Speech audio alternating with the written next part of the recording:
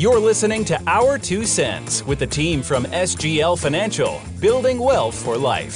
Steve Lewitt is the president of SGL Financial, and Gabriel Lewitt is the CEO.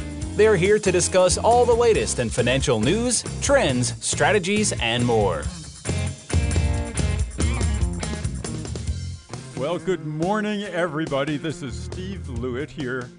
My son, Gabriel, said, Dad, why don't you take the lead this morning?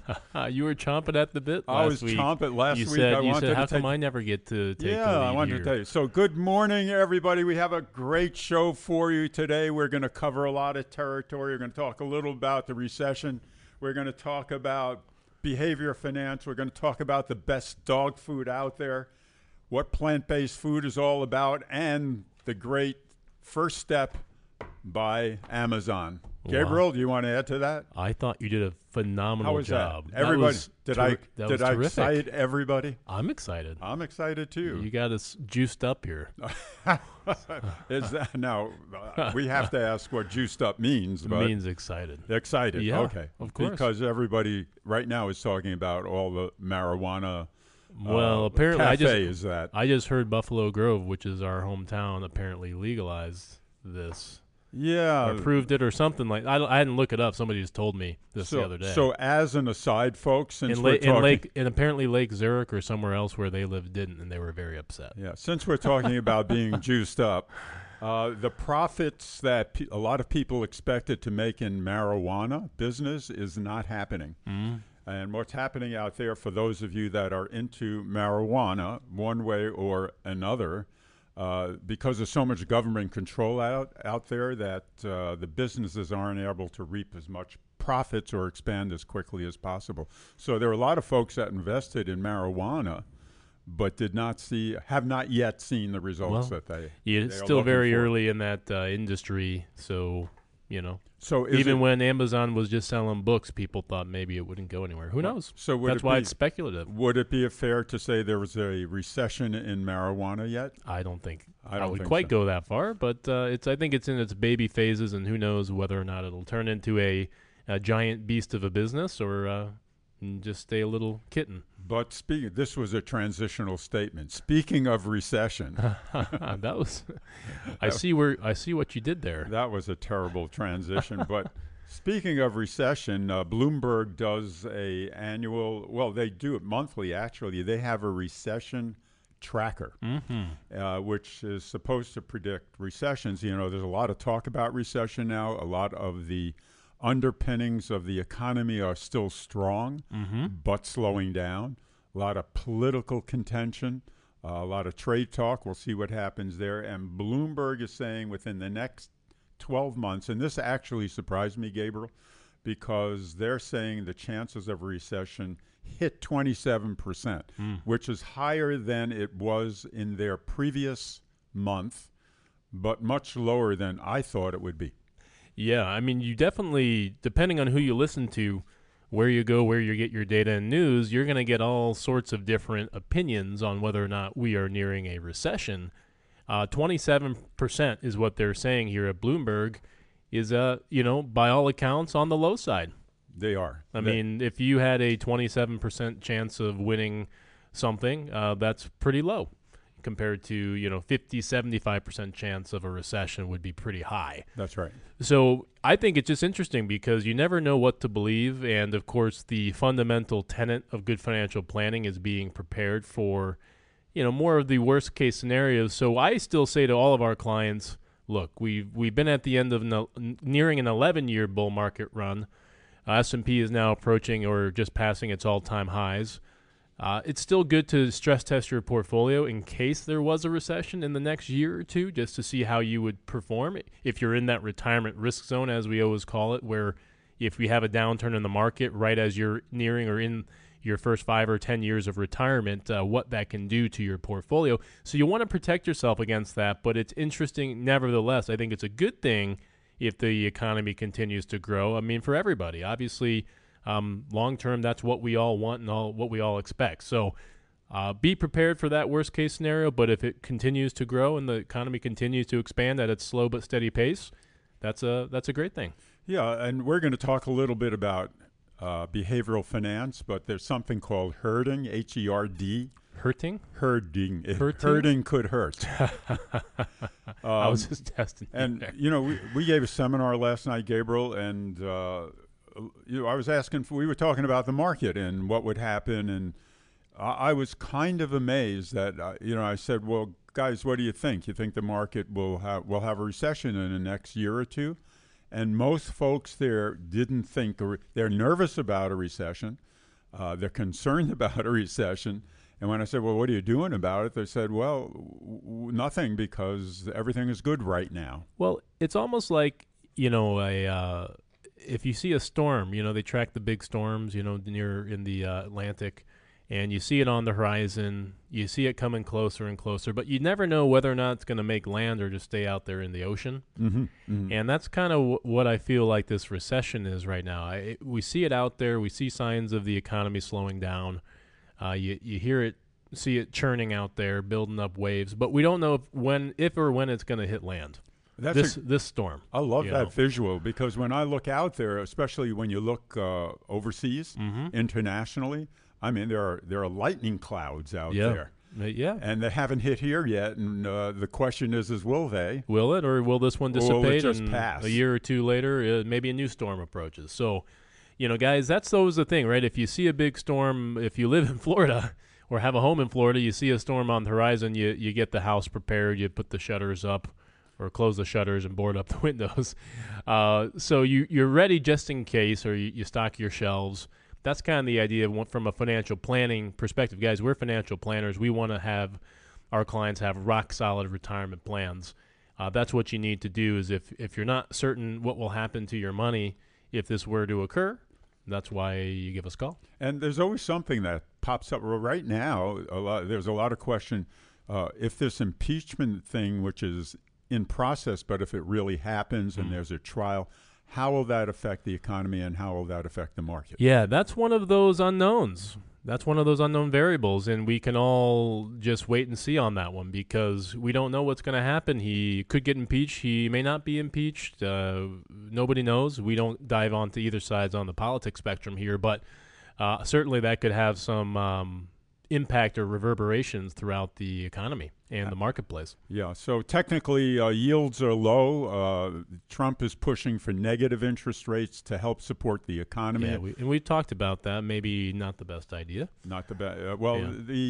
There's lower interest rates aren't going to have anyone do anything because of the trade talks, because people don't want to invest in the future. Right. So that's not going to help. People are trying to figure out if the recession is going to be shallow or deep. Yeah. I'm an economist, and we know that. We do, because you love the economy. I do. So things about economists is that they always say, what if? What if this and what if that? So you've got them all out there saying, well, what if the economy's bad? What if it's good? But nobody can really tell. Yeah. Yep. Well, it's interesting. I know you just had a client the other day. People still come to us and they say, well, we think it's coming, and so we want to get more conservative, right? So those are those examples. If you've got any what ifs in your mind and you want us to help you with them, we're here for you. But Dad, I thought when you mentioned this behavioral finance, it's such an interesting topic. Mm-hmm. And we love talking about it. I mean, half of our industry and our field here is not just financial planning, it's behavioral planning. And that's such in fact, there's studies done by Vanguard, by Morningstar that talks about the value that a financial advisor brings. Mm-hmm.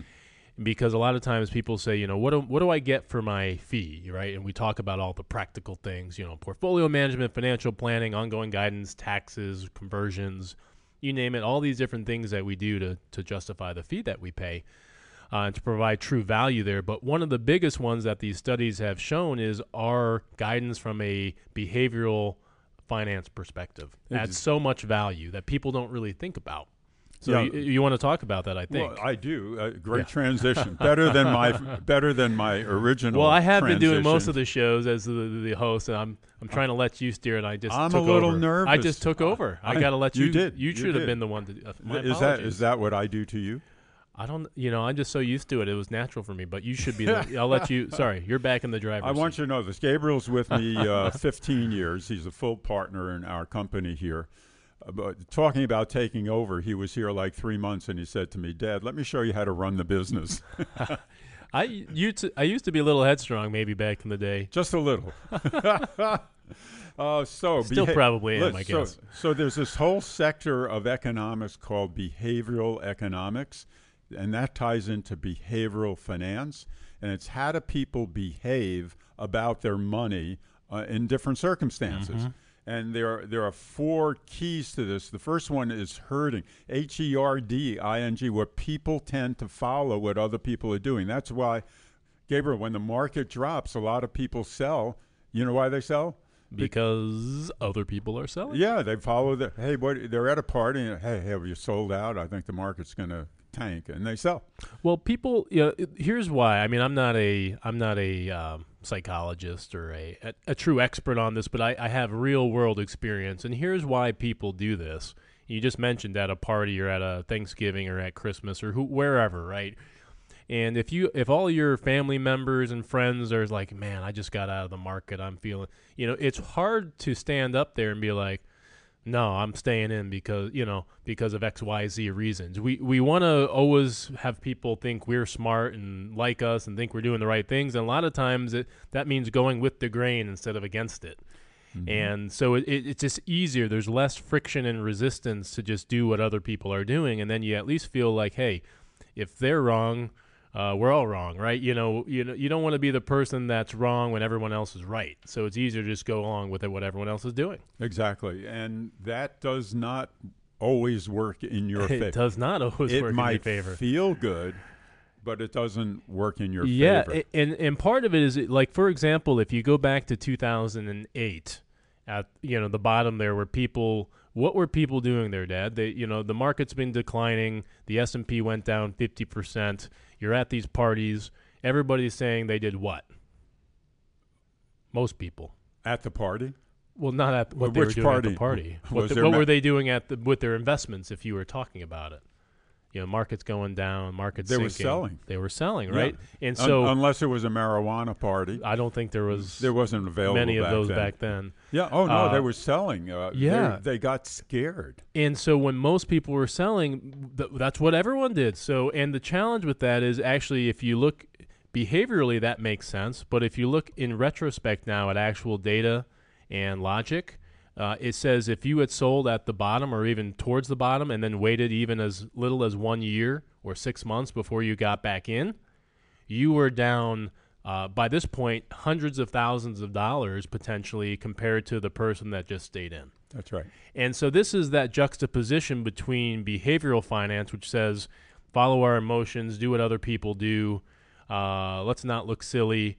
But we were just talking about how that can hurt you. This is an example, data-wise, of where and how that can. Exactly. And what feeds into that is this other thing called mental accounting. Mm-hmm. And mental accounting is, let's say you buy a stock and it's just not doing well, but you love that stock.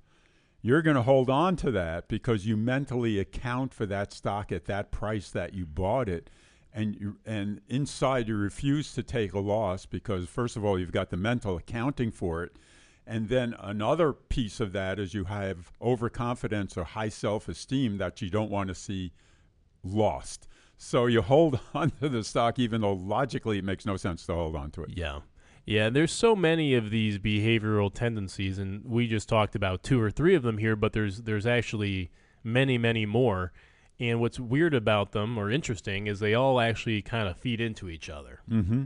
And, people that follow the herd, a lot of times maybe they're lacking in the overconfidence bias. Mm-hmm. And that's one of the opposite ones, but you can see the interconnection, right? In fact, if you're overconfident, you may not follow the herd because you're thinking you're smarter than other people and you know better than they do. That can go swing to the opposite end of the pendulum and actually be problematic because you're too confident. Exactly.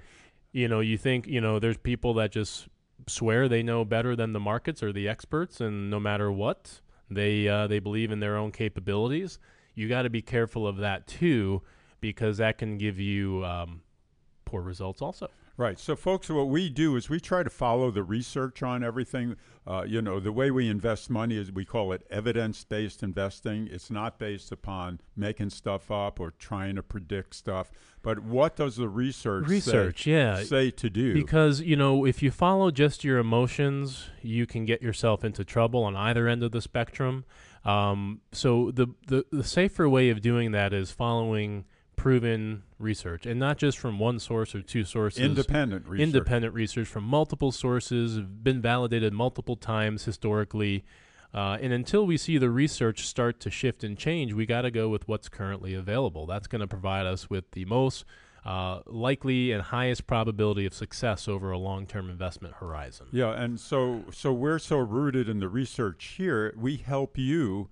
And this is a big part of what we do, I think, Gabriel, is we help folks stay on track to cushion their behavioral, leanings. Yep. And to keep them going according to their plan. I'll give you a real-life example. I had a client just in here a month and a half or so ago, and we pulled up her plan because when we do create a plan for you, what we do is anytime we have a question about what should we do with our money, we say the very first thing is, what does your plan show us? So I pulled up her plan on the screen, and she was wondering if she should get more conservative with one of her accounts because of what the markets are doing right now.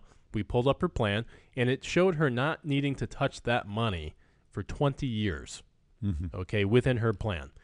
And so I looked at her and said, I'll change her name, Alice. Okay, I said, Alice, your plan here says we're not planning on touching this money for 20 years. Yeah, that's right. So that's why we put it in a very aggressive stock account. You don't need to worry about what's going to happen to this in the next year, 3 years, 5 years, even 7 years, because even if something happened to this money in 7 years, you still got 13 years after that before we would even need to touch it. Yeah, and that's where good research. So when you do like a lot of people ask us at seminars, how can you we're worried about the market going down, and how can you help us protect against that? Right. And I said, well, if the market goes down, you're going to lose money. Everybody does. The question is why are you worried about it? Yeah. And that's the worry that creates bad behaviors in investing. Mm-hmm. So if you have a plan and it's a long, Yeah. and that bucket is sitting there for 20 years, you put time on your side. Here's another real example I like to give. And it's a perfect example in the current environment, and then I'll be done. We should probably move on to our next topic. But the S&P 500, right now, everyone's in love with it, right? That market index, large cap U.S. stocks, domestic stocks. Why? Because it's just been on a tear recently. But let's look at this index. This particular asset class has experienced some of the largest single calendar year declines in history, 57% in some years. But no one's going to look at this and say, man, I shouldn't be invested in this asset class, even though because it's had these massive swings, it's also still annualized over 10% historically. That's right. Okay, if you give yourself enough time. But in that year that it goes down 57%, guess what people are doing? They're freaking out and selling. But if we build you the right plan, that's going to provide you with guidance and discipline. That's the value that these research studies have shown advisors can help provide, is that ability to prevent you from doing those things you shouldn't do, help increase your probability of success. Now, Gabriel, speaking of important research. Yes. Okay. Good that was an excellent. I like this. I'm gonna let you do this more often. It's easier for me. I'm starting to relax. So we have very fussy dogs, and you do too. I do have my dog is not fussy. He's certifiable. Yes, he is, folks. There's a difference. That is, his dog is certifiable something. Yes. So my dogs are fussy, and we get all kinds of ideas of what they should eat or what they shouldn't eat.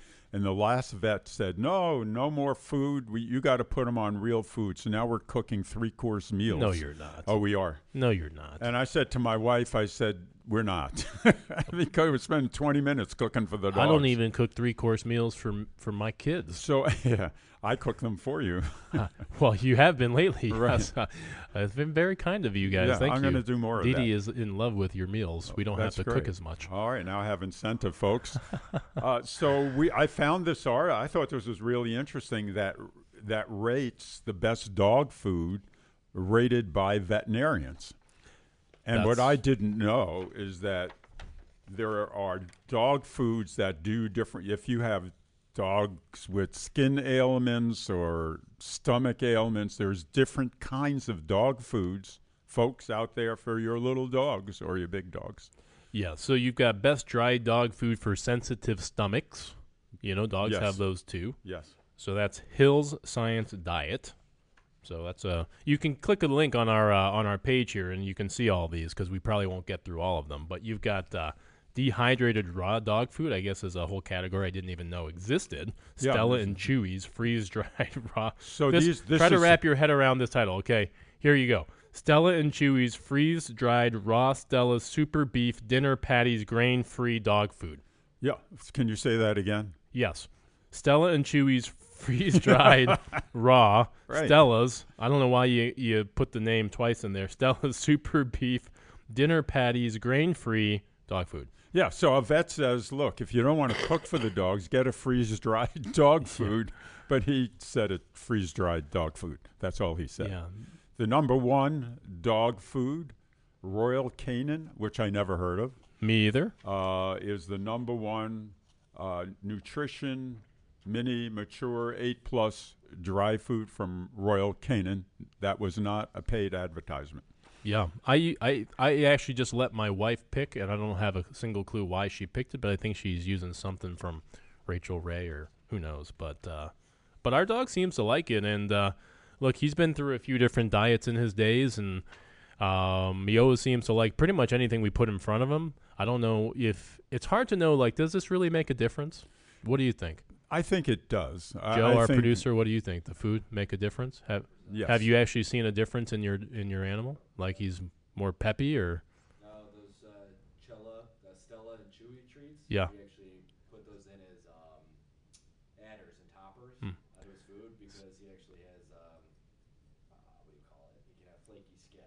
Interesting. So you probably couldn't hear him say that well. So he was saying the Stella and Chewy's, he's giving it 2 thumbs up. It helped prevent flaky skin and dry skin. And am I saying that right? Yeah.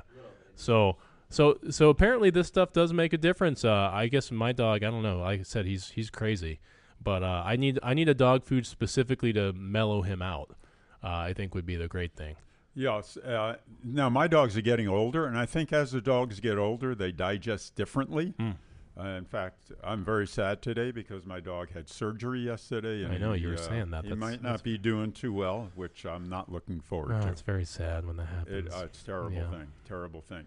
Now, speaking of food, folks, I was on this keto diet, and then I was on a different diet. Then I was on a pescatarian diet. Then I was on something else. And my kick right now is plant food. Yeah, we go to lunch a couple days a week together, Dad and I, and he started eating all this. You've probably heard of it, Beyond and Impossible. the Impossible. Impossible food. Basically, the fake meat that is supposedly all plant based. It's plant food. Well, it's plant based. Yeah. So Gabriel says to me, he says, Dad, did you ever look up what plant-based really because means? the ads are very misleading. So, like, there's the one from Burger King, okay, the Whopper, the Impossible Whopper, and it's the people are like, I didn't even realize this was all made from plants, and they imply like you're out there chopping down a couple weeds or bushes or something and Weed. blending them together, and it makes like a tasty burger. But no, guys, this is a test. This is a test tube plant. Well, it is, but there are natural ingredients. But, folks, what I've found out is that there is a lot of test tubing production going into the Impossible plant food. Yeah, this isn't like your veggie burger where you're blending up carrots and real food to make a patty. They literally had to try to figure out, how do I make a plant-based patty that actually has red juices inside like real beef, because they're trying to make it look like real beef, and that's very weird to me. Right, and if you're not into GMO, if you're into non-GMO, like the Impossible is genetically modified. Correct. Soy legumoglobulin. Let's try pronouncing that. So there's and then what really disappointed me on this, Gabriel, was that the fat content of the Impossible Foods is higher than a regular burger. Yeah, so I think the jury, look, guys, I'm a big skeptic. My mother raised me, I think, very well nutritionally. She is very tried and true, plants and fruits and stuff. And I'm always a big skeptic when it comes to new stuff that's out there. And for example, I'm not a smoker, but I see what's happening right now with the Juul and all the health scares from people that are using those vaping products. Because when they first came out, everybody was just, rushing to say this is, 10,000 times better than smoking cigarettes. And maybe it is. I don't know the specifics. But now they're saying, okay, hold on. There might be some stuff here we want to be cautious about. So that's kind of how I feel about this Impossible Burger. I mean, it's a huge craze that's booming right now. And the stocks are apparently set to soar. And, people are, big chains are jumping onto the bandwagon here because they don't want to be left out. But I would just say be cautious because you just don't know really. I'm looking at the list here, right? You've got, soy legomoglobin, soy protein isolate, cultured dextrose, methyl cellulose, potato protein. There's, soy, you're not supposed to eat too much soy. As a side note, a lot of these plant-based stuff is made from soy, and you got to be cautious how much soy you eat, at least from my research. So, it's good. Look, if you're looking for something different and you want to mix this in once or twice a week, by all means, I wouldn't treat it as a healthy substitute necessarily. So for lunch today, Gabriel, how about we go to... Let's get some Impossible Burger. What do you think? No, I was going to say let's go get a steak or something like that. Oh, man. All right, last on my list is the first... This is like the walk on the moon. Kind of. This is like the walk on the moon, folks. FedEx has delivered its first commercial drone package. And this went to someplace remote, on a farm someplace, but it's starting. It is starting. I just can't imagine what this is going to look like as all these companies are delivering packages, at night, dropping them by your doorstep with a drone. Yeah, I'm not sure I'm ready to see just drones dotting the sky everywhere. And, just like you hear these stories of, birds hitting plane engines, you're going to have birds running into drones and your packaging get dropped. It'll be interesting. You're going to have to contend. If you're a bird, it's not a good time to be a bird. So if there are 30 drones flying around your neighborhood, you're going to hear bzzz, all that would be very annoying to me. They better keep that at a minimal. I don't want to hear drones buzzing in my We have backyard. A client with... and if you're a privacy nut, you're going to be one of those guys with your shotgun on your back porch shooting them down like target, like this. What are those things? Those clay pigeons that you... Yeah, so we have a client that's with UPS was telling me all the stuff they're doing, the protection they have against people... batting him out of the air and stuff like that. It's like, well, what I'm curious about is there, because I haven't looked this up, is there any ordinances about, like, does it have to fly over main roads and then drop it on my front porch? I'm okay with that, but if it's, like, going to come hovering over my backyard where I normally have a lot of privacy and, I wouldn't be as okay with that. Exactly. So it's just interesting to see what will happen with it. Yeah, and then add to that they just tested the first flying car, and I'd say in 10 years you're going to see flying cars. Well, I think it's okay if it's high enough above. Like, let's say it's, a mile above and I can't hear it. I'm arguably okay with that, although the privacy nuts will still, look, satellites can zoom in on you right now and take as many pictures as they want. Google Maps does it, literally, to map out your house in satellite view. So, I mean, I guess privacy is already shot dead, but, it'll be an interesting time. Very different times. They say the times, they are a-changing. Well, folks, speaking of time changing, our time that is up. Our time is up. Spot on today with all the. I'm working on it. Very nice. Listen, very nice. there, folks. There is a lot going out there with the markets, with the economy.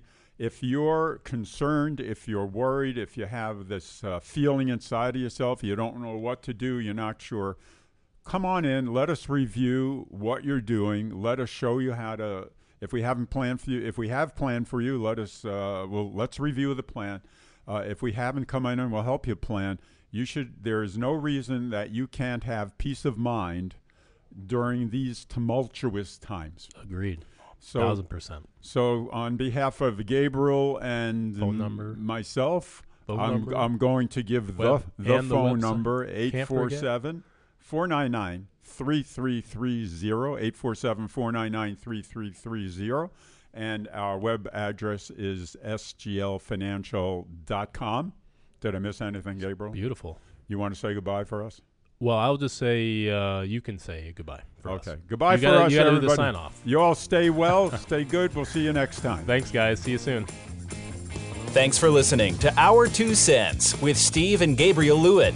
For any questions about your finances, give SGL a call at 847-499-3330 or visit us on the web at sglfinancial.com. And be sure to subscribe to join us on next week's episode.